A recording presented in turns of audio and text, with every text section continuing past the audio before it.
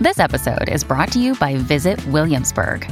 In Williamsburg, Virginia, there's never too much of a good thing. Whether you're a foodie, a golfer, a history buff, a shopaholic, an outdoor enthusiast, or a thrill seeker, you'll find what you came for here and more. So ask yourself, what is it you want? Discover Williamsburg and plan your trip at visitwilliamsburg.com.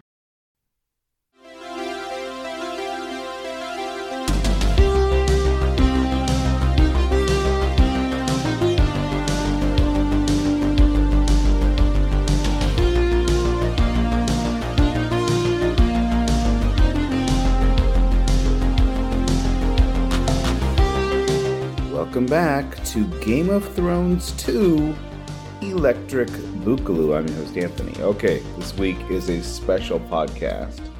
For the first time, I'm having multiple guests in a single conversation. Stephanie Barba Hammer, you'll remember that she is an author of magical realism. Check out her new book, Pretend Plumber. We also have Ian McGuinness, who specializes in medieval Scottish history, and Jan Doolittle Wilson, who specializes in history, gender, and disability studies. Today we are talking about Catelyn's 9th POV chapter. It's such an important chapter, and this chapter more than any other sets up the Red Wedding. If you're looking for my conversation with Steve, that will be published next week. I will also mention that Steve and I will be doing a season 1 recap of Severance over at Cocoons of Horror, so search for that wherever you search for podcasts. Here is my conversation with Steph, Jan, and Ian. Hi, everybody. Great to meet you, Jan. Nice Your to book meet looked you. amazing. Oh, thank you. Thank you. This Nice is to really meet you both. exciting for me because I love talking with you all, and I think that you might enjoy talking with each other, but that's always sort of a risky proposition. So many things could go wrong, and I've never had more than one person on this podcast. And I was talking with Sarah earlier today, and I was thinking, you know what? I probably should have, tried these things incrementally, maybe 2 people first and then 3 and then try to negotiate 4 different time zones. Aren't you the one who likes to climb the chaos ladder? I do, but here's what we're going to do. I think we need a more organized approach for this. I was just thinking that, Jan. I was thinking about the chaos ladder too, and going, is there room for 4 on there? Right. On those rungs? But that's what's going to make it wonderfully chaotic, I think, right? Just plunge in. So here's what I'm going to do. I have 3 cards. All right. Ooh. So, and they're hearts representing my undying affection. And Steph, your ace is with me. I met you first. Oh. And Jan, you're number 2, and Ian, you're number 3. And so after I do my synopsis, I will just draw one of these cards, and then the floor will be yours. I think Ian, in the outline you sent me, you used the term round table. And I thought, round table sounds so much better than panel discussion. Sorry, I thought that's what you'd called it. Did I say? Well, maybe I'm complimenting myself. I saw that. I thought, ooh, I like round table. That sounds so much better. All right, wonderful. Okay, here's my synopsis. As Catelyn marches south with Robb's army, she wonders if Robb is prepared for what is ahead. She hears that several Lannister scouts have been found and killed. She also hears that the Lannisters have bested and cornered her brother's forces. But chief among her worries is the ever-cantankerous Walder Frey. Robb's army needs to cross the river, and the only way over is to negotiate with the Freys, who have held the bridge for 600 years.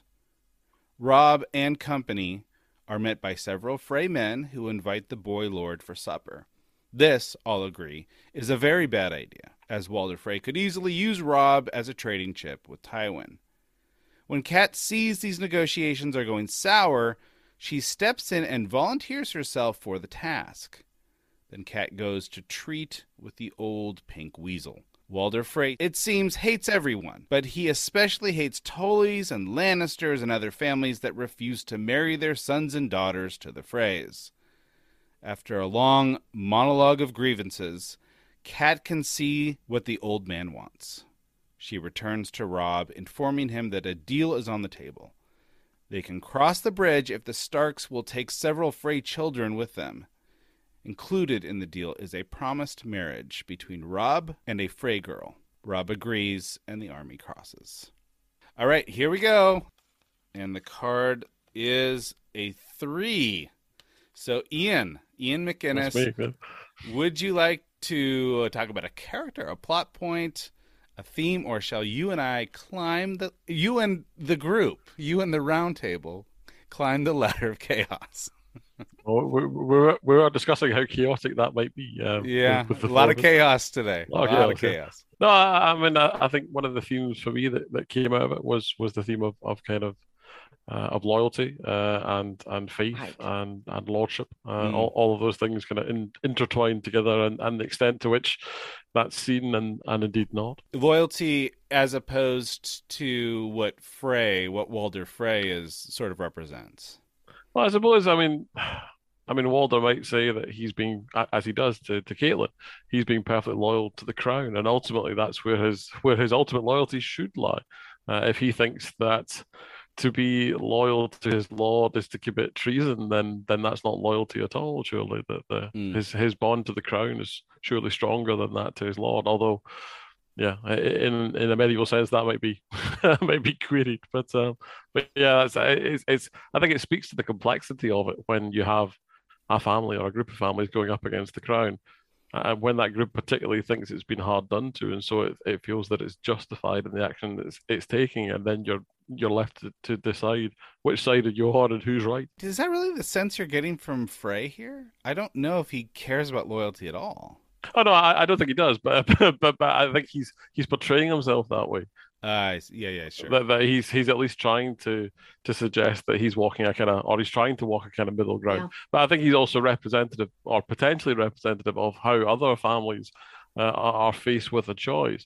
And we know that there are those within the Stark camp who will be equally problematic, in chapters and books to come when it comes to that loyalty, and they may be swayed by various reasons, not least of which is money. But there is a political choice to be made here, and Frey, Frey's out for whatever he can get, but he's also put in this position where he has to make a choice.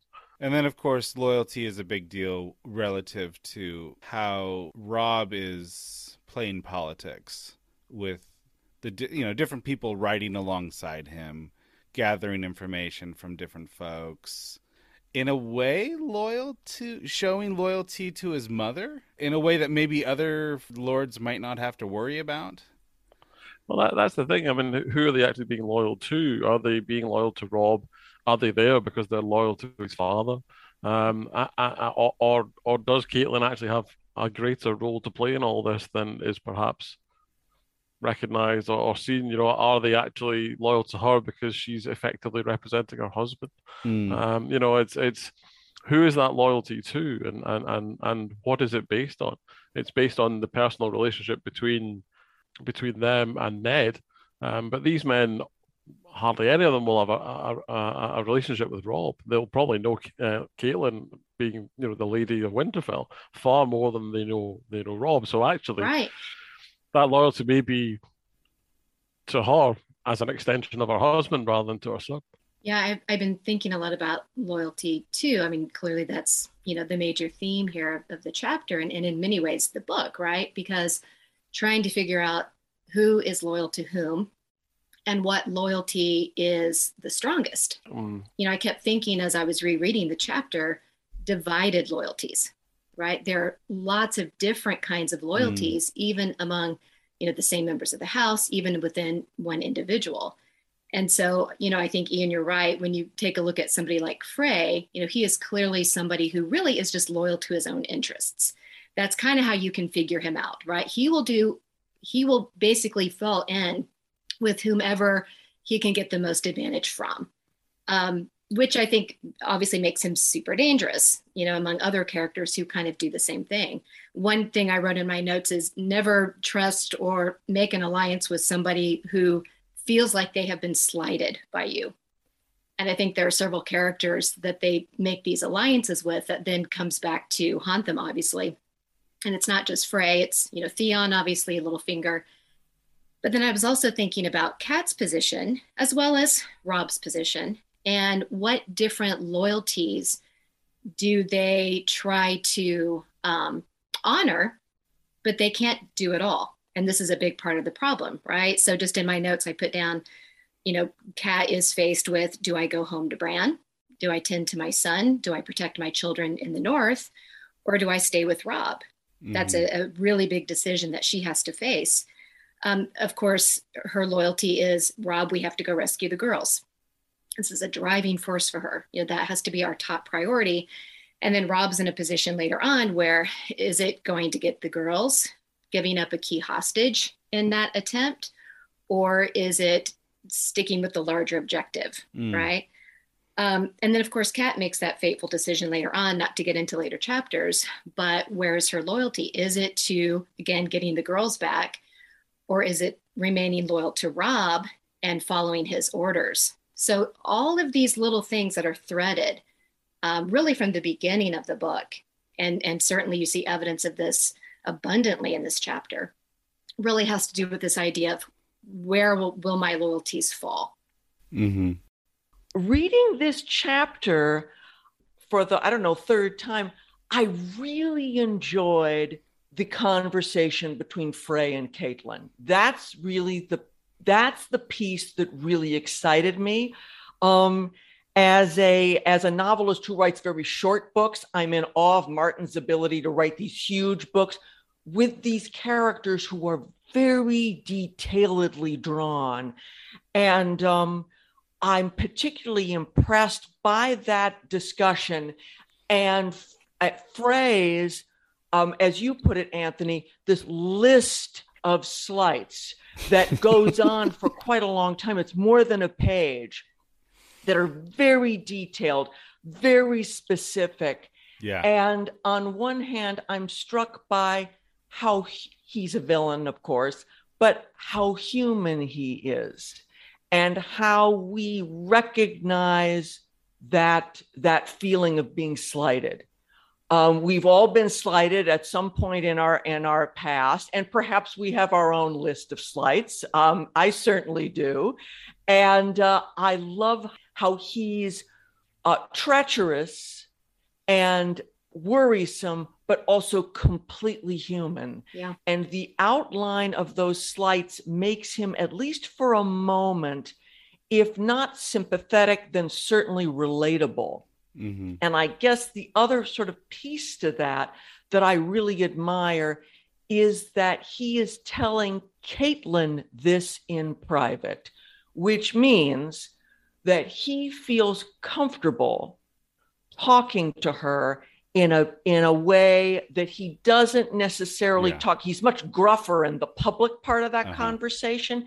And that speaks to her incredible abilities as a diplomat. Absolutely. She's able to be very aggressive with him. We want to cross, and you swore an oath to my father and all of this. But then she's also be able to create enough safety that he can say, well, yeah, it's loyalty. Yeah, it's money. But it's also, I'm really hurt and pissed off about all these things that your family has done. So there's a human side, I guess, to the issues that you've been outlining, Ian, in terms of how families behave in the Middle Ages and what about divided loyalties, Jan. There's also this, Walter Frey, feel, I'm going to use a Yiddish word, beleidigt. I feel hurt.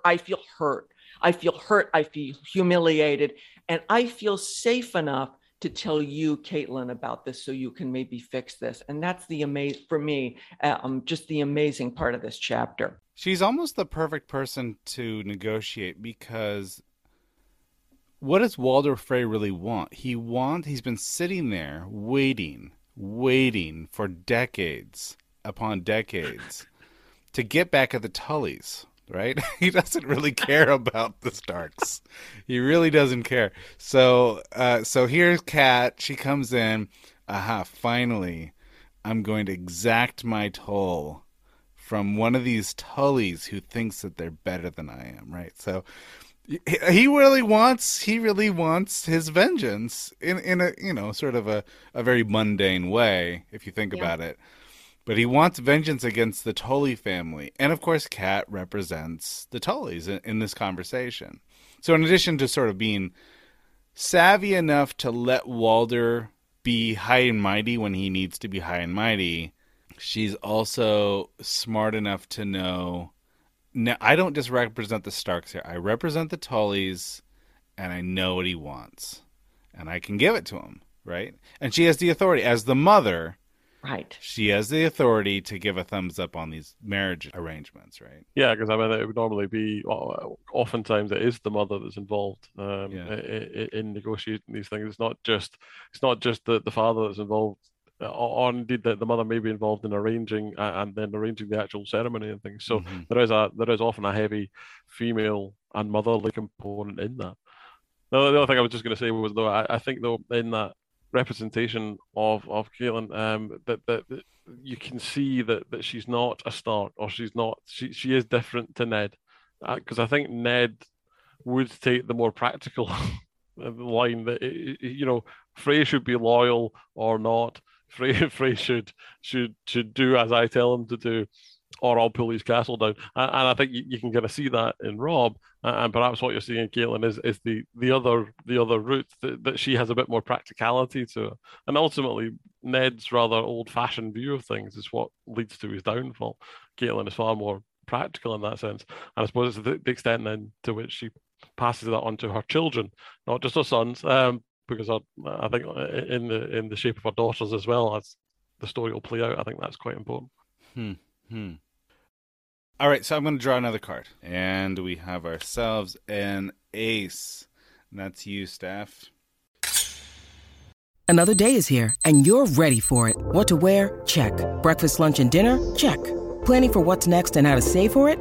That's where Bank of America can help. For your financial to-dos, Bank of America has experts ready to help get you closer to your goals. Get started at one of our local financial centers or 24/7 in our mobile banking app. Find a location near you at bankofamerica.com/talktous. What would you like the power to do? Mobile banking requires downloading the app and is only available for select devices. Message and data rates may apply. Bank of America N.A., member FDIC. When you need mealtime inspiration, it's worth shopping Kroger, where you'll find over 30,000 mouth-watering choices that excite your inner foodie. And no matter what tasty choice you make, you'll enjoy our everyday low prices, plus extra ways to save, like digital coupons worth over $600 each week. You can also save up to $1 off per gallon at the pump with fuel points. More savings and more inspiring flavors make shopping Kroger worth it every time. Kroger, fresh for everyone. Fuel restrictions apply. Well, gosh, I am torn between character and plot. So let me go with character, because something, again, that I noticed on this reread was the role of Theon in the early sections of the chapter. And I was interested, again, Martin is so good at very efficiently creating these contrasts. I was fascinated by the contrast between Caitlyn's reactions and behavior and Theon's. And Theon, who is smirking all the time and is speaking in this cocky way about these life and death situations. Yeah, I think that he's described at one point as easy confidence. Easy confidence. And it seems so jarring, and it's so misplaced when you're trying to move these vast armies, and we're in this drastic situation of having to try to negotiate to cross this river. And there he is going, the ravens have already been taken care of course, and we'll show him, and I'll bring you some feathers for a hat. He makes some comment to Caitlin, and I just love him. And of course, those of us who've read the books know what is in store for him. As a character, he functions so beautifully to throw into relief the statescraft of Caitlin. That's right. That she's saying, no, that's not right. No, it's more complicated than that. It's this, it's this, it's this. Yeah. Yeah, he's really kind of if you think of Rob as sort of the cartoon character with the devil on one shoulder and the angel on the other shoulder, you know, like Theon's basically on one shoulder saying, "Hey, just tear it down. Just you've got the bigger army. Use it. Use the bigger army." Of course, I think Theon thinks that his aspirations are improved the sooner the Starks go to war. But of course, you don't know that about him right at this point. And of course, Caitlyn's on the other shoulder saying, maybe words, not swords in this case. Right. Martin doesn't often do monologues. At least in this book, he doesn't do monologues. It's normally these short, pithy, you know, think of anything that Tyrion says, or think of like the pithy wisdom of Ned Stark, or, you know, the sort of the coy idiom that Varys will throw in or something. Not a lot of monologues, but Walder Frey gets at least 2 solid pages of monologue in this. And I wonder, as an author, are you aware of such things like, this person's got too many words? Can I convey this idea for this character in a different way? That's such a great question. And that actually leads me into thinking about some of the sort of plot construction of this chapter. So thank you for that. That this is actually a very talky chapter. There's a lot, it's all conversations. And Martin is such a skilled storyteller that he's able to make those conversations feel very dynamic. And he does that, it seems to me, in the first part, by having all this camping and decampment and horseback riding going on during these various conversations. And he doesn't describe that really. He just has a sentence every once in a while. They broke camp. The next morning, somebody gets off his horse, and then Catelyn, I think I'm making her a Californian by calling her Caitlin, so apologies for that. Catelyn, at a certain point at the end of her teaching moment with Rob, gallops off, and you realize, oh, they've been riding this whole time. Right. So there's a kind of, he brilliantly reminds us very quickly that they're moving all the time. This conversation is, they're not at a round table like us. They're on the road. They're putting up tents. They're taking things down. And Martin is able to create a similar feeling of dynamism in the Frey Catelyn conversation. And I don't know how he does that. I think it's the power of the voice. And again, this is something that as a creative writer, I always am struggling towards this. Can I get the voice right? Because if you can get the voice right, you can go for a page and a half. Right. I mean, Hamlet's soliloquies, they work because Hamlet's voice is amazing. And we're just like, okay, speak the speech I pray you. Yeah. Yeah. Just tell me what you're going to do. And that Frey monologue, it is indeed a monologue, is so powerful. I think because it's so personal and so specific.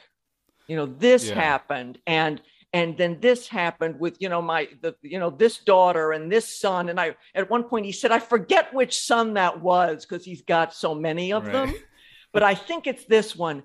And the power of that voice is, I think, what carries us through. So long answer to your question, but I really appreciate that question. Yeah. And I think it's necessary because so much of what makes that character work is this sense that he has been slighted so often. And you get that sense, like he's got all the power in the room, but he feels so insecure.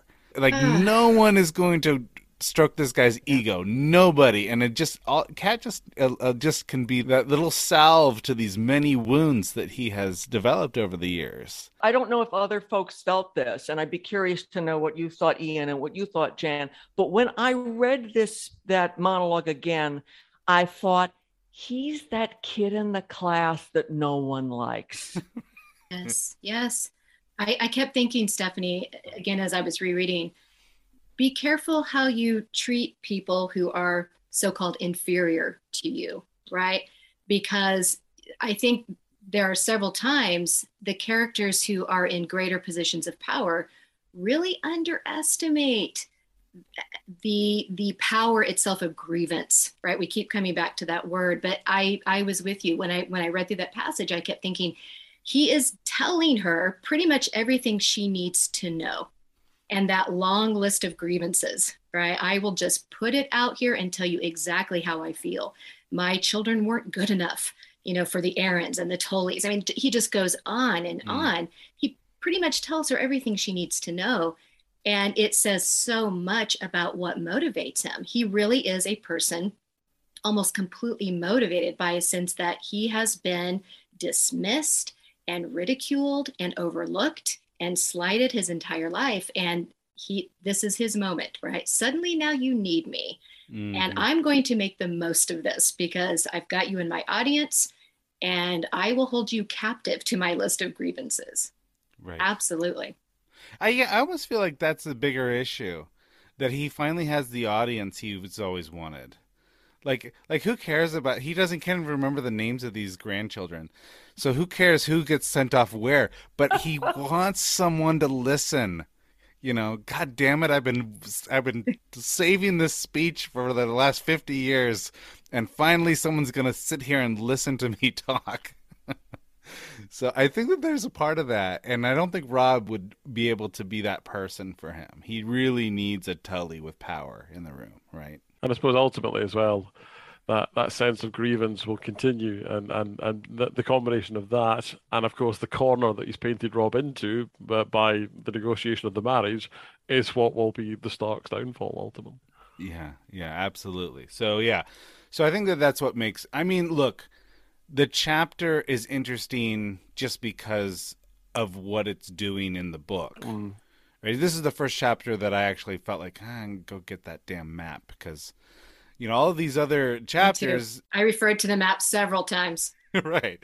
So there's enough on the page that you can totally get character oriented. But this was the first chapter where I thought, I absolutely need a map to figure out what's happening here. There's major pieces moving around. Yeah. So it's important in that way. At the same time, it's impossible to read this chapter without thinking about the Red Wedding, right? So, so I don't know if that's something we want to talk about. Well, let's say that just for a little bit.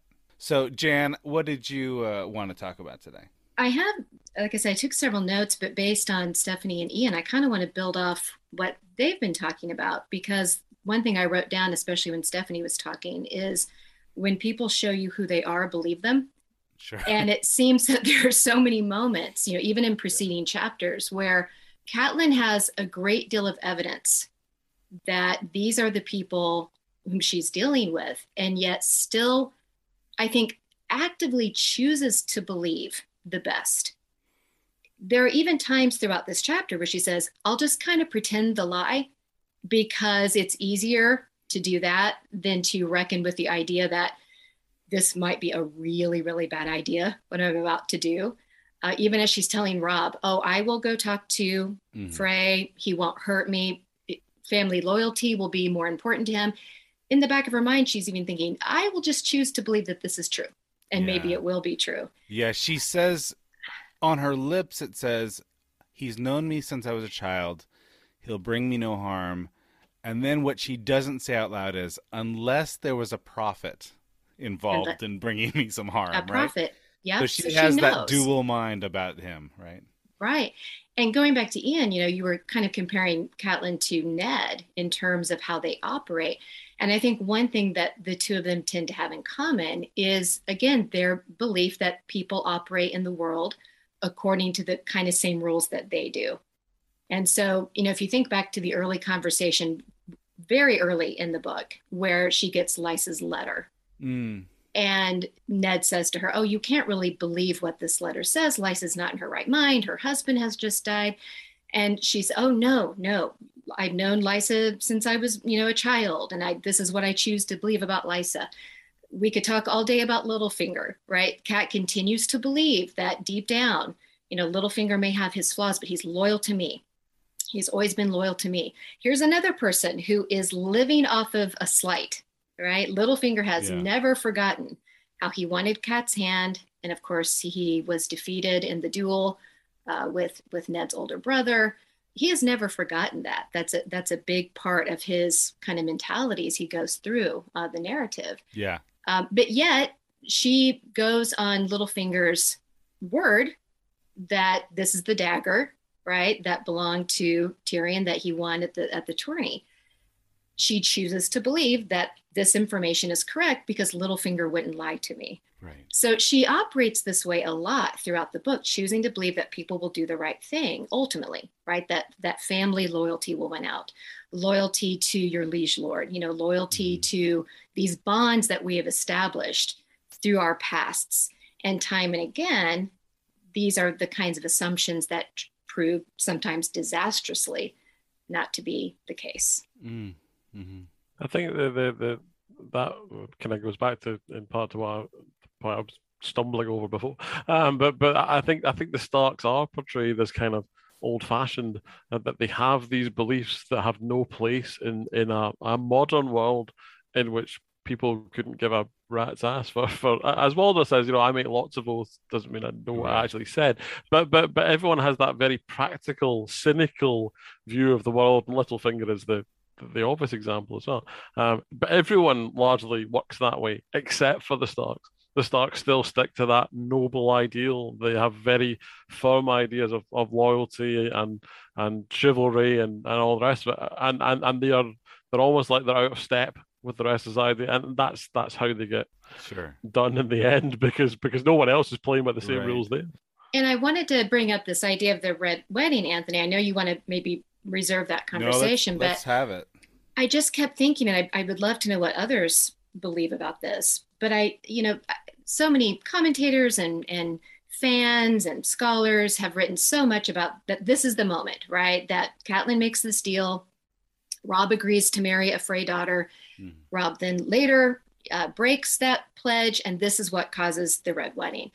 I'm not entirely convinced that even if Robb had gone through with his oath, Frey wouldn't have done exactly the same thing. So it kind of goes back to your point, Ian, about they're still operating in this set of circumstances by which if we follow through on what we promise, everybody else will follow through on what they promise. And I'm not convinced that would have been the case, even if Robb had kept his word. It's a good question. What do you think about this, Ian? I was going to say, I think it's potentially even worse than that, because it's not just, Frey you kind of expect to let you down, I suppose, or the audience does. Martin is setting up the Starks to fall anyway, so there has to be there is a logic to Frey turning his back on them. I suppose the ultimate one in that sequence is Bolton. It's Bolton's treachery from within that is the key one in regards to the Red Wedding, and that's the one they really don't see coming, because he's a loyal bannerman. He has sworn his loyalty to the Starks. He has campaigned with them and all the rest of it. And so he should be who they can count on. And of course, he's the one that literally does stab them in the back. And yeah, I think that's the real killer blow. That's the one they don't see coming. These are great points, you guys, and it's kind of taking me back again to thinking back about the Frey monologue. And I guess another little sort of just human piece to this is if someone has that many grievances, can you ever fix that? Because there's always another grievance. They're in grievance mode. So I think, Jen, your point that even if the marriage had gone through, because there's always something. Because for someone like that, it can't be fixed. Not like that. So that betrayal is in the future, one way or another. And I loved the discussion about Catelyn and Ned and this kind of old-fashioned view of nobility and how they're out of step, which I hadn't thought about it that way, but I think that's absolutely right. And it explains again a little bit the brilliance of having the Ned in prison chapter right before the Catelyn chapter. A kind of, and Martin's great at creating those sort of structural parallelisms. She's not undone yet, but there's a real danger to the old-fashioned way. Right. One little thing that I learned in this giant encyclopedic World of Ice and Fire book that came out about 10 years ago. In the North, they take very seriously this idea of guest right. Oh, They're yeah. really, it's bread and salt and a guest under your roof. That is sacred. It's so sacred that it's a taboo that's as ingrained as any other taboo that you'd find.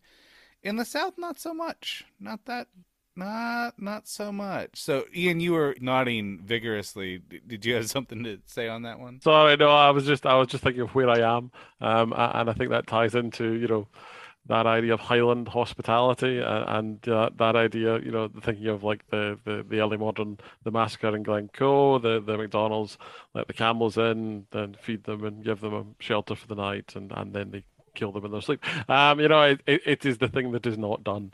And yes, I think that's it. I think obviously Marshall is using quite a broad historical canvas, but I think that has particular resonance with where I live at the moment. Yeah. So the Red Wedding seems to have an analog to a couple of such events in Scotland, right?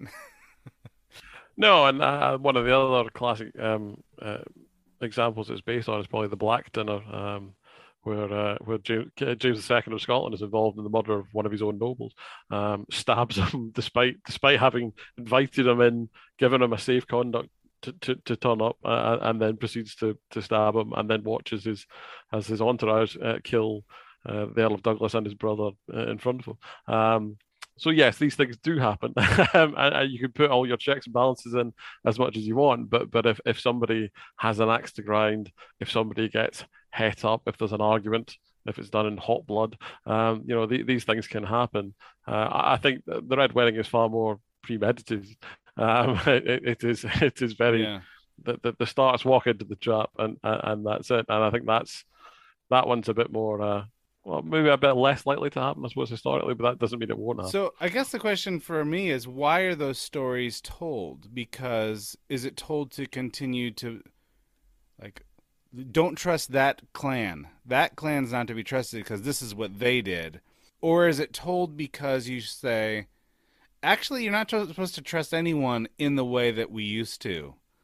Because people don't really adhere to guest right anymore. Like, what's the purpose of retelling a story like that, do you think? I mean, I suppose in part it is about memory. It is about ensuring that these things are not forgotten. I mean, there are popular tales that people would say in the Highlands that there are still MacDonalds who will not engage with members of the Campbell family, and that's a good few centuries later.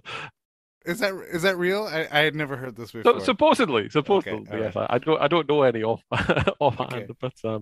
but it is talked about in those terms. But no, I mean, I think it is about the betrayal. It is about the fact that the normal way of doing things has been torn up and has been ignored, and that this isn't the way things are supposed to be. And it comes back to the starts again, that idea of this is how society is, but actually society isn't that way, or it doesn't have to be that way. These rules are not rules; they're customs, and such things can more easily be broken. Right. And Rob really represents kind of that northern sentiment that what's the issue here? He's a bannerman to your father. This should be easy. And then Kat responds with, well, some men keep their oaths better than others. So she's the southern politician in this conversation. And she knows that it's not going to work. And of course, your point, of course, Ian, was that, Roose Bolton is a northerner, and he seems to be the chief betrayer in this event. I wanted to ask, and this is just for anyone, I wanted to ask this question. There's this conversation between Kat and Walder about where the Arryn boy was to be fostered, and it's repeated twice. And it's almost like Kat's trying to put this together, and it seems significant to her, but it never seemed significant to me until this read. Yeah. To think, why does she care about this point? There's so much else going on right now. Why are you sticking on this point, Kat? So I'm curious to hear your take on this. I want to know the answer to that too, because I don't know. I had to go back and look because it bothered me too, Anthony. I thought, I know this is important. This is not in here for no reason. Yeah. But I don't remember why this is important. And so I scoured back through the book and came to the realization that it's Martin's signal to the reader that something's off here, right? What Kat believed to be true is not really true. And that, again, some of the people she might have trusted aren't to be trusted. The information she received maybe isn't reliable. And it really points the finger back, right, to, no pun intended, to Littlefinger and Lysa and what's going on with their relationship. And then, of course, we eventually find out who murdered Jon Arryn. It really goes back to that very earliest moment in the book where Robert comes to visit at Winterfell. They're in the crypts. He tells Ned, I loved Jon Arryn. I'm devastated he died. I felt it was my responsibility to at least care for his son, young Robert. I wanted to send him to Tywin. God forbid, right? But I wanted to send him to Tywin to basically make a man out of him, is what he implies, that, Robert's too soft, he's sickly. Right. I'll send him to Tywin. He'll learn how to be a proper lord. And of course, Lysa grabs Robert and flees for a number of reasons, but partly because she doesn't want the Lannisters to get her son. And she also knows that she's complicit, right? And what's happened to Jon Arryn. But then she's told by Frey, actually, the boy was going to be sent to Stannis. Right. And so again, it's our first hint that Jon knew something was up, wanted to protect his son, didn't want his son to go to the Lannisters. He, of course, had found out about the incestuous relationship between Cersei and Jaime. And so to protect his son, he's going to get his son out of there, send him to Stannis where he thinks his son will be protected. And so that's how it all starts. We don't know any of this yet as an audience, but that's our first hint that something happened in King's Landing. Something's off with Lysa. Lysa, of course, Kat visits her for the first time in years at the Vale. Lysa's very different. Seems to be paranoid, extremely overprotective of her son. Doesn't give her soldiers, which is kind of shocking to Kat. That we're asking you to raise your bannermen, help us wage this war against the Lannisters. And Lysa says, no, we're good. We're staying here. I need my soldiers to protect my son. Yeah. So there are these little hints throughout that. Why is it so key for Lysa to have this kind of protection, to the point where she's not going to give her own sister and her own nephew the soldiers and men that they need? And it could be that, she wasn't happy with anything that was going on in King's Landing anyway. But the second someone said, we're taking your son away, it's like, all right, where's the poison? Because I didn't like the situation anyway, and I'm not really a fan of any of these people, and I might not even like my husband that much. The second someone suggests that Sweet Robin goes somewhere else, she starts to conspire to end Robert Arryn. Yep. So I think that may be a key motivator for Lysa. And it leads to maybe a discussion we could have about another huge theme of the chapter, and indeed the book, which is, again, never underestimate the determination of a mother to protect her children. Sure. Because she will commit the worst crimes to preserve those children. And you certainly see that with Lysa, you see it with Kat, you certainly see it with Cersei. So, motherhood in this world is one of the only means of power for women in a society that is very much dominated by men. Have sons, have those children.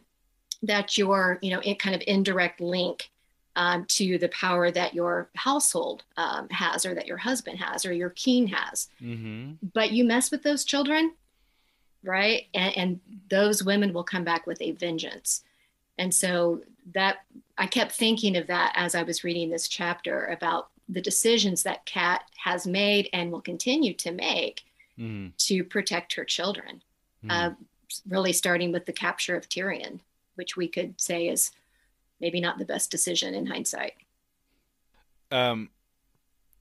All right, now gets a little prickly. Okay, so all right, so Kat, we all love Kat, right? We all think that she's the best, right? And yet there's something about her making the decision. Well, first she makes the decision, I'm going to support Robb first and foremost, right? Arya's going to have to get the short end of the stick here. Right? Arya's going to have to marry a Frey boy and move to the Twins. This is like a this is horrible for Arya, right? But it's what Ned needs. It's what Edmure Tully needs. It's what Robb needs. And so she chooses the men in her life, the well-being of the men in her life, and Arya is sort of the trading chip to do this. But then secondly, she makes the choice for Robb, and it's possible that how do I say this? Robb is holding this promise to Walder Frey very lightly because it wasn't his own promise. It was his mother's promise. And I wonder if there's something about that comes back and bites Kat in the end, because I think it would be quite harsh to judge her in that sense. Because I mean they've already sacrificed one daughter for the greater good, haven't they? I mean Sansa's already been dispatched off to King's Landing, and that's in part because Robert wants that, but it's also to make better connections with the crown, but also with the Lannisters and things as well. So marrying off Arya is not necessarily that much of a sacrifice. It's what needs to be done. I mean, surely it's back to your original point, Anthony. I suppose it's perhaps Robb's marriage is the greater sacrifice because he's the heir. I mean, that opens up possibilities for Frey interference in the north down the line, and that's. And that's not to sell out poor old Arya, who, as you say, would be stuck with a Frey husband. But politically speaking, I suppose it's Robb's marriage that is the greater sacrifice, I suppose, if you think in those terms. But I think it makes perfect sense that she does that. I'm not sure that's. I think it's all Robb's fault. Robb can't keep it in his pants. That's right. That's the reason it all falls apart. That's right. Robb can't keep it in his pants, and I think it's like she's playing all the politics correctly, right? What's her undoing? Her 15-year-old son's libido is her undoing, right? Shouldn't we have seen this coming? This is. Is this so hard? Is this so hard to anticipate here? It seems like maybe it is. Maybe it's like, look, you do your best, you make the best political moves that you can, and you're just not going to be able to hold back the chaos. And part of the chaos has to do with the fact that the entire North is ruled by this 15-year-old boy. That's an interesting way of thinking about it, Anthony. It raises the question that another one of Catelyn's vulnerabilities is not only is she adhering to the old way, as has been discussed, but she seems to routinely underestimate the power of people's emotions. Again, we're back to Frey, where she's like, okay, he has all these grievances. Well, I'll do this, and this, and this. But as we've discussed, that doesn't change the emotional reality. And she does something similar with Robb. It's like, okay, well, he's going to, Arya's going to do this. She's going to marry him. And Robb, you're going to do this. And exactly, he's 15. She's surrounded by men. She knows how men operate. The chances are good that he isn't going to be able to keep it in his pants, to quote Ian. So she kind of discounts emotion on a regular basis, it seems to me. That's right. At the end of the chapter, Robb doesn't flinch. He doesn't pause. He says, do I have to make this choice? If you want to cross, yes. He says, then let's do it. And the fact that he doesn't pause, that he doesn't flinch, it says like she's never been prouder of him, right? Because, he's evincing wisdom. Is that how we should read Robb? Or is he just going to say whatever he needs to say to get across that bridge? Because clearly he doesn't hold that promise as dearly as Kat would have.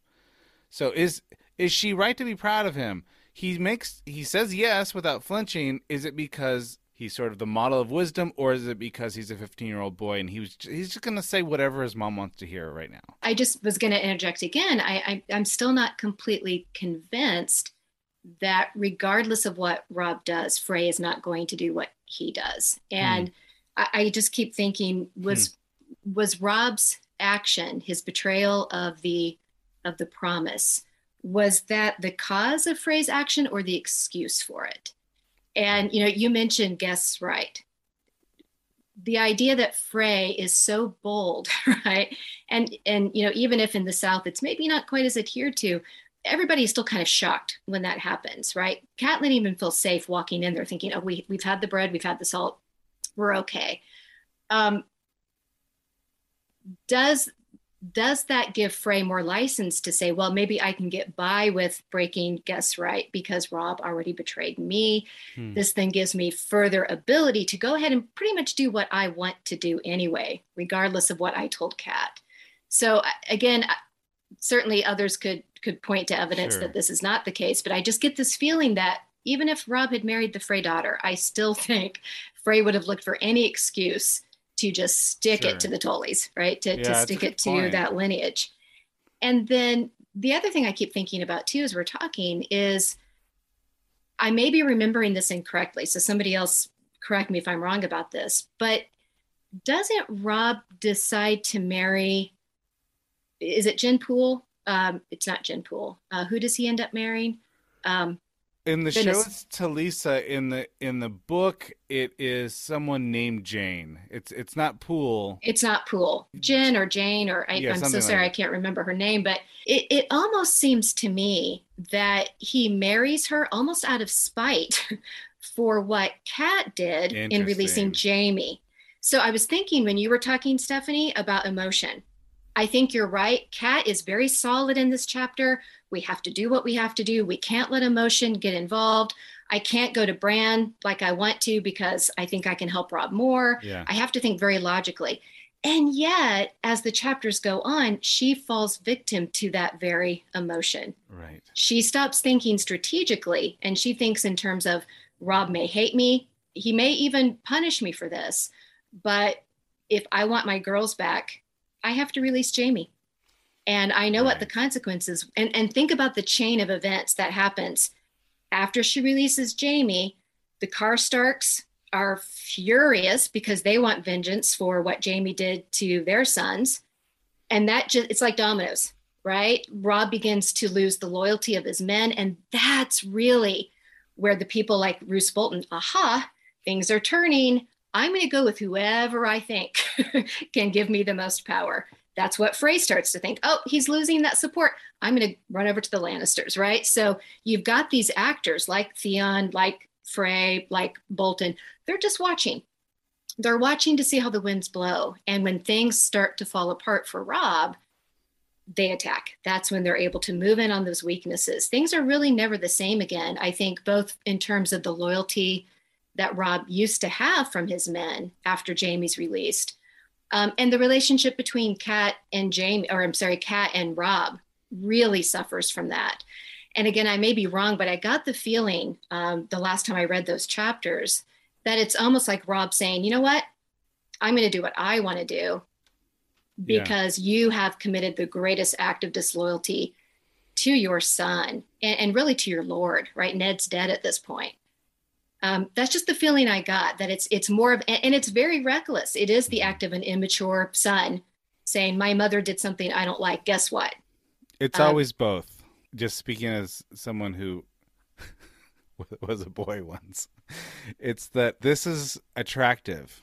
The fact that it also gets back at mom or gets back at dad, that's icing, right? So it's like, yes, of course. I looked up the name. It's Jane Westerling. Thank you. Yes. Yeah.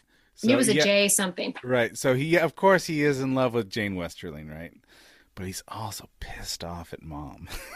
Yeah. So I think that's such a great point, Jan, that release of Jaime based on the very emotional decision about the daughters. And that's interesting. You're right. That's such a huge decision and turning point, and has all of these kind of nuclear effects on everybody else. That's a great point, Jan, and yeah, I hadn't thought of it that way myself. I suppose I was thinking of it, that Catelyn makes the comment several times in the chapter of, is he a Stark? Is he his father? How much is he a Stark? And I think the marriage arrangement and her reaction to his reaction, when she tells him that he's going to be married off, seems to confirm in her mind that he is a Stark, but actually it's not as straightforward as that. There is perhaps a generational divide, that the children are not necessarily their parents, and the point I made already, that idea of Catelyn and Ned being kind of old-fashioned in their views, perhaps that hasn't extended to the children necessarily. Perhaps Robb is not quite as immersed in that, or doesn't quite think that way, and so he's not his father in that, because his father would have absolutely have stuck to that oath, even if it was arranged for him. His own personal sense of what's right and what's fair would have meant that he would have absolutely seen that through, and Robb doesn't do that. I think in that sense, Robb isn't his father. Right. And everything, these all are decisions that we make. There's always sort of the decision you make before you're in love and the decision you make after you're in love. It's like everything makes sense. Your whole life is on track. You're making good life decisions. And then, of course, you fall in love, and then logic just falls apart. And you start rearranging things in your mind to make it make sense. I mean, it's a very human problem. Yeah. And of course, if you're the lord of a great region, then your particular problems become a lot of people's problems, right? This is not just Robb's relationship with Cat; it's his relationship with the Freys and the Tullys and all of that business. Edmure has to marry a Frey now that Robb has decided he's not going to marry a Frey. As a lord, his decisions, his boyhood mistakes become a lot of people's mistakes.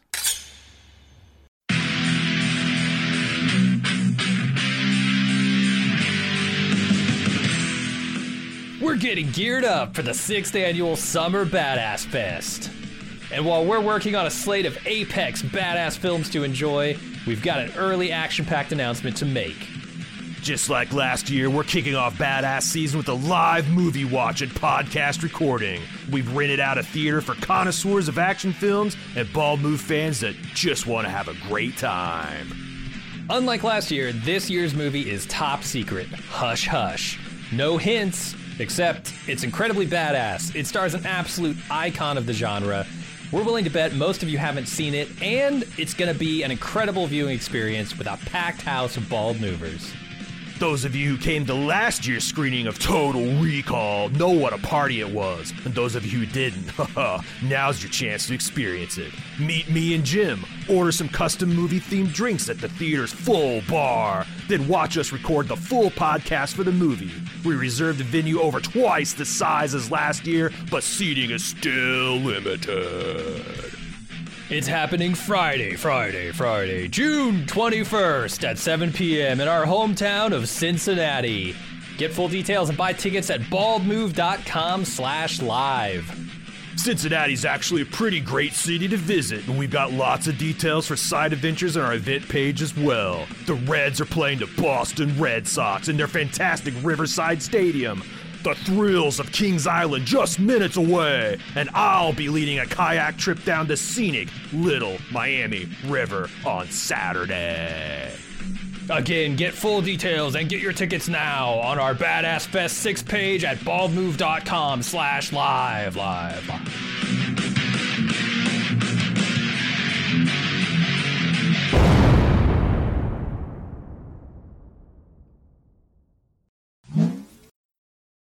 There was one thing I noted in this chapter that I really loved, and I tried to find it so I could read it to you, but I made the note.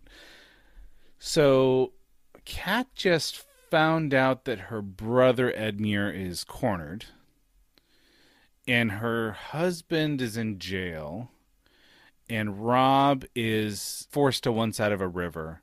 And so all of this information comes to her, and there's this line that said, a cold hand clutched her heart.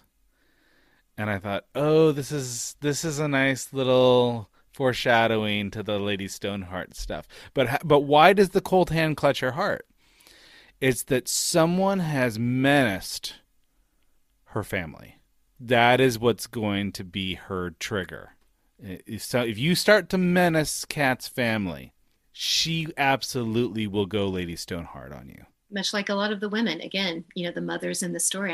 I kept thinking of that again and again, that is the trigger, right? Yeah. That they might negotiate and stay in the shadows and do their duty. But again, you mess with the kids. And a lot of men, I think, in this story underestimate how powerful You're right. The need to protect the children is on the part of these women. You and I, Anthony, talked about the Cersei Ned conversation, just the underestimating of I don't care who I kill. I don't care who I step on. The children will come first. Right. Even if I have to, in Lysa's case, kill my own husband, the child will come first. Right. And in that conversation, Ned immediately thinks about Kat, right? He immediately thinks, oh, yeah, that's right. What would Kat do? Let's just imagine what Kat would do. She might even do something worse. Like he's immediately thinking, I understand Cersei a little bit better now because I'm married to a woman who absolutely will, protect her children in the same way. Yeah. So I think I think in that way Cersei helps us sort of understand Kat a little bit better in that chapter. And isn't it interesting that we're talking about motherhood in this chapter, where we've got this whole clan that are motherless, because there's Frey on to wife number 8, right? So there's no mother taking care of all those 150 people. Yes. The Freys have problems because of the mothers keep dying. Is this an exaggeration, Ian? I was thinking with Frey, it's like, okay, 8 wives? Come on, 8? What, really? 8 wives? Come on. It does suggest he's going through them at quite a rate. It does suggest, although if they're having so many children, then I presume there's quite a few lost to childbirth. Right. I think 8 wives would be an extreme, to be honest. Although you get several noble women and indeed queens who have 3 or 4 husbands. They have the misfortune of either marrying older men or their husbands are killed or die in whatever circumstances and end up being married 3 or 4 times. I'm trying desperately to remember the examples, and I typically can't. But there's one example I looked at recently, and yes, it's like 4 marriages, none of which seem to be happy. Right. Like, what a miserable existence. Right. And is this phrase kind of way of overcompensating, right, for his own lack of power and prestige? Well, I'm just going to have as many children as I can. Right. And how many times does he say to Kat in that conversation, you have how many sons? I'll give you 100 of mine compared to your, right? He's constantly bragging about how I basically have built my own army just by exploiting all of these young women and having all of these children. That's how I'm, amassing power and showing my strength. So it's just yet another way for him to find that advantage. Yeah, the only lord who can field an army out of his own breeches is what Kat's father said. But it also sounds so petty as well, because it's meaningless. He compares himself to Tywin Lannister. He's like, it doesn't matter about all his gold. I've got all these sons. Yes. It doesn't matter. And yet that's his problem, right? That's he thinks that's going to bring him political capital, right? I'll have a bunch of sons. I'll make a bunch of alliances. I'm going to use these sons for political capital. And yet he can't do it. He can't. He has too many to actually use these children in the way he wants to use them. Catelyn makes that point herself when she says, he's one of his sons is married to a Lannister daughter. But in the end, it doesn't necessarily mean anything. It doesn't mean that he's more loyal to the Lannisters or more dangerous because of that, because Frey himself doesn't necessarily know. So this brings up a very, I underlined a word that I had never seen before in this chapter, and that is the word grand bastard. This is only for Walder Frey. This is a word that was invented for Walder Frey. That he doesn't just have bastards. He has grand bastards. And I started to look it up a little bit, and I thought, no, this is Martin invented this for Walder Frey. So anyway, I like that. Notable introductions in this chapter. This title, Lord of the Crossing, we have not seen this before. Speaking of grand bastards, we meet Ryger and Ronal Rivers for the first time. And we hear Loras Tyrell called Sir Daisy for the first time. And I think because we've all seen the show, Loras' sexuality is sort of on the surface. But in the books, there are just these little hints that suggest that some people read him as effeminate. And you read closely and you think, oh yeah, no, Loras and Renly might have something happening. But it's all very subtle. And this is one of those hints that the Frey boys have invented this name for Loras, or Daisy. So I thought that was an interesting little note. Yeah. Show differences. Some of Kat's words are given to one of the Northern Lords. She says this in the book. She says, expect nothing of Walder Frey and you'll never be surprised.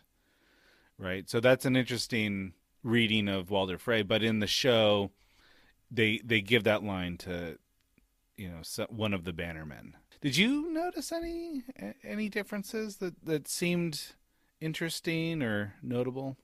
So I don't remember. Anybody else? No, I'm afraid I forgot to look. Sorry. Okay, so here's this is a sort of a context thing. But this scene where Kat goes in to negotiate with Walder Frey, this happens in an episode titled Baelor, which is season 1, episode 9, completely overshadowed by one of the major events in television history. Mm-hmm. Ned gets his head chopped off. And so because that overshadows everything, there are other things about that episode that are actually really important. We actually get a setup for the Red Wedding in that episode. But Ned's demise, surprising, shocking demise, really eclipses all of those other conversations. So I noted. I went back and I watched it yesterday. What an amazing moment! What an amazing show! It's just that first season was remarkable. So I remember we had started watching the series. It had been out maybe 2 or 3 years, and as so often happens, I don't start watching a show until my students say, "I can't believe you haven't seen this. Why aren't you watching this?" Yeah. And so this is back when we had DVDs. I had a student who, after I admitted to a group that, sorry, I've heard of Game of Thrones, but I've never watched it. He actually came in the next day, handed me his entire DVD collection to that point and said, you must start watching this show. So my husband and I started watching in bits and pieces, and that episode came on and I was wide awake. I was really into it. For some reason, I fell asleep. And I fell asleep just as they were leading Ned out. And I remember waking up and I looked at my husband and I said, oh my God, did they kill Ned Stark? Right. Surely not. And he said, yes, they killed Ned Stark. And I remember just thinking, I can't believe that was the moment I fell asleep. So I kind of had to rewind it and watch it again. Are we sure that they actually killed Ned Stark?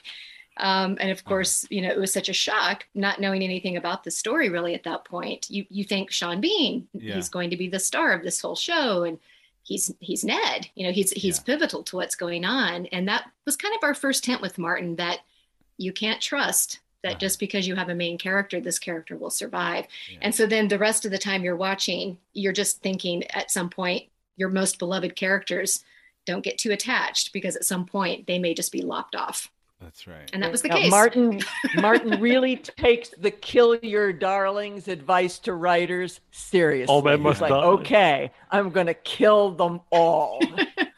And being a writer, Stephanie, what was your relationship to that, Stephanie? Because you're aware of these plot devices and these tropes. I mean, were you prepared at all for that, or were you shocked like so many others? I was very shocked by it. But it's interesting, Anthony, thank you for reminding us kind of how that episode works, because the showrunners are actually including the chapter after ours, because the chapter after the one we're looking at is the Jon Snow chapter, where he gets the sword. That's right. And then has the conversation with Father Aemon, which is also, back to Ian's point, about loyalty. Right. Yes. Loyalty versus love, loyalty versus emotion. John wants love to leave. is the death of what is it? Love is the death of duty, something like yes. that. Yes. Right. Yes. And John makes the right choice there, right? He's not led by his emotions. He stays. He honors his commitment to his brothers, which says a lot about what we're going to learn about John going forward. So now that we're in the thick of it, and maybe we can wrap up on this one, but I'm curious to hear you reflect on this. It's hard to find the climax of this book. It was not hard to find the climax of season 1. It was Ned got his head chopped off. That is the climax of the show. In the book, we see that event from Arya's perspective, and Arya doesn't see the event. In the book, Arya comes into the courtyard. She's witnessing what's happening on the stage, and Yoren grabs her and covers her eyes so she can't see what actually happens. So she hears it, "Bring me his head." But it's almost an off-screen event. We later hear Sansa reflect on the event, but it's a very odd way to portray the climax of the story. And that almost makes me think, and maybe in the book, the climax is when Littlefinger puts the knife to Ned's throat and says, "I told you not to trust me." Because right before this chapter, Ned gets his last POV chapter.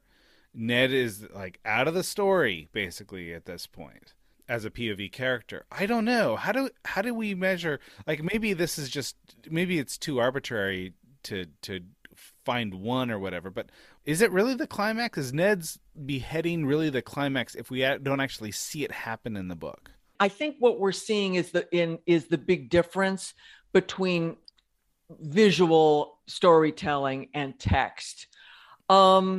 In television in particular, no matter how avant-garde the TV show is, there's a narrative arc that you have to have, and there kind of has to be a climax. Right. Particularly, and this show was made a few years ago. We haven't gotten to some of the more interesting TV shows like The Good Place and TV shows that kind of resist those moves. But the showrunners are going to give you the big climax. As to the book, that's an interesting question as to what the big climax in this book is. It might be Littlefinger saying, "I told you not to trust me." I'm not sure. What do other folks think? I think the way you described it, Anthony, in terms of the TV show, I think that was. It was obviously set up. Ned's death was meant to be the pivotal moment, and yes, as Stephanie said, that killing your main character and things. Although I suppose I was going to say we should have known that was coming because Sean Bean always dies. That's true. That is true. So true. We should have known. I had totally forgotten that. You're exactly right. Poor Sean. But no, I'm sure he gets paid rather well if I get killed off a lot. But in terms of the books, I don't know. I mean, is it actually this part of the storyline at all? Is it not Daenerys? Is it not Daenerys' thread that's actually setting things up? Is the kind of her resurrection and that's the end point, and that sets us up for what's to come, because actually her story will really kick into gear right in the next books, and it's actually not perhaps on the west. Sure. Or you could look at sort of Jon Snow saving Lord Mormont from the zombie or whatever. Yeah, it's like a little magic trick to make you look at Ned really long and really make Ned interesting enough so that you're not actually reading the story for those sort of ice and fire, big narrative arc issues. But I almost see that those issues, and maybe it is Daenerys' resurrection. Maybe that's a good point.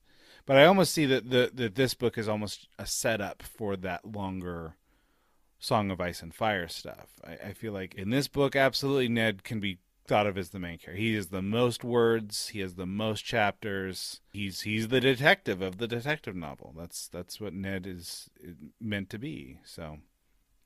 Yeah, I want to go back to the ending, and then I want to maybe address your question too, Anthony, because in rereading this, those last 2 chapters of this book, wow. I even wrote in the margin, what an ending. I know. Right? Because you've got the great Keen in the North moment, right? Where it's just really setting Robb up almost to be kind of, here's Ned's successor. If we've lost Ned, surely in the next book, Robb, but even Robb is not the centerpiece of the next book. We take a different turn, which I remember the first time I read these thinking, oh, where's the big Robb centrism that I kind of expected in the next book? And he's always kind of a shadowy character, you know, very different from the show, right? Where Robb is very centered. In the books, he's always kind of seen through other people's perspective and point of view.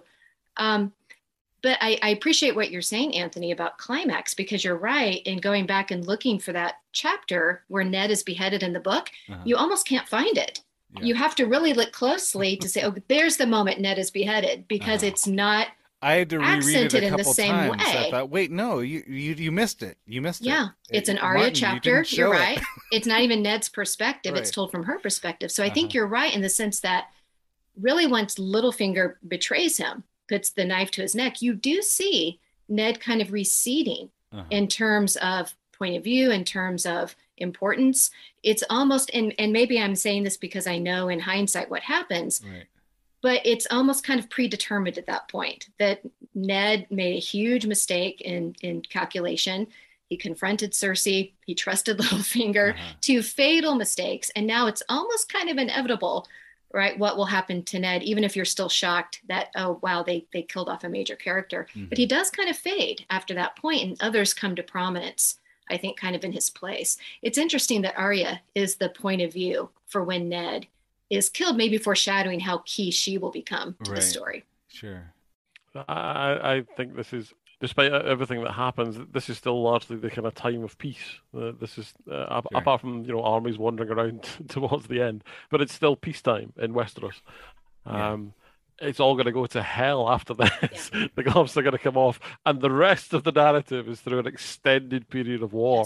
And there is I think you can see when you compare the events, even though there's plenty of blood and violence in the first series and the first book, but it's nothing compared to what's going to come after. No. Yeah, that reminded me of the other time. I mean, there's many moments in this story when the fates of many are decided by a teenage boy, right? Joffrey just says, bring me his head.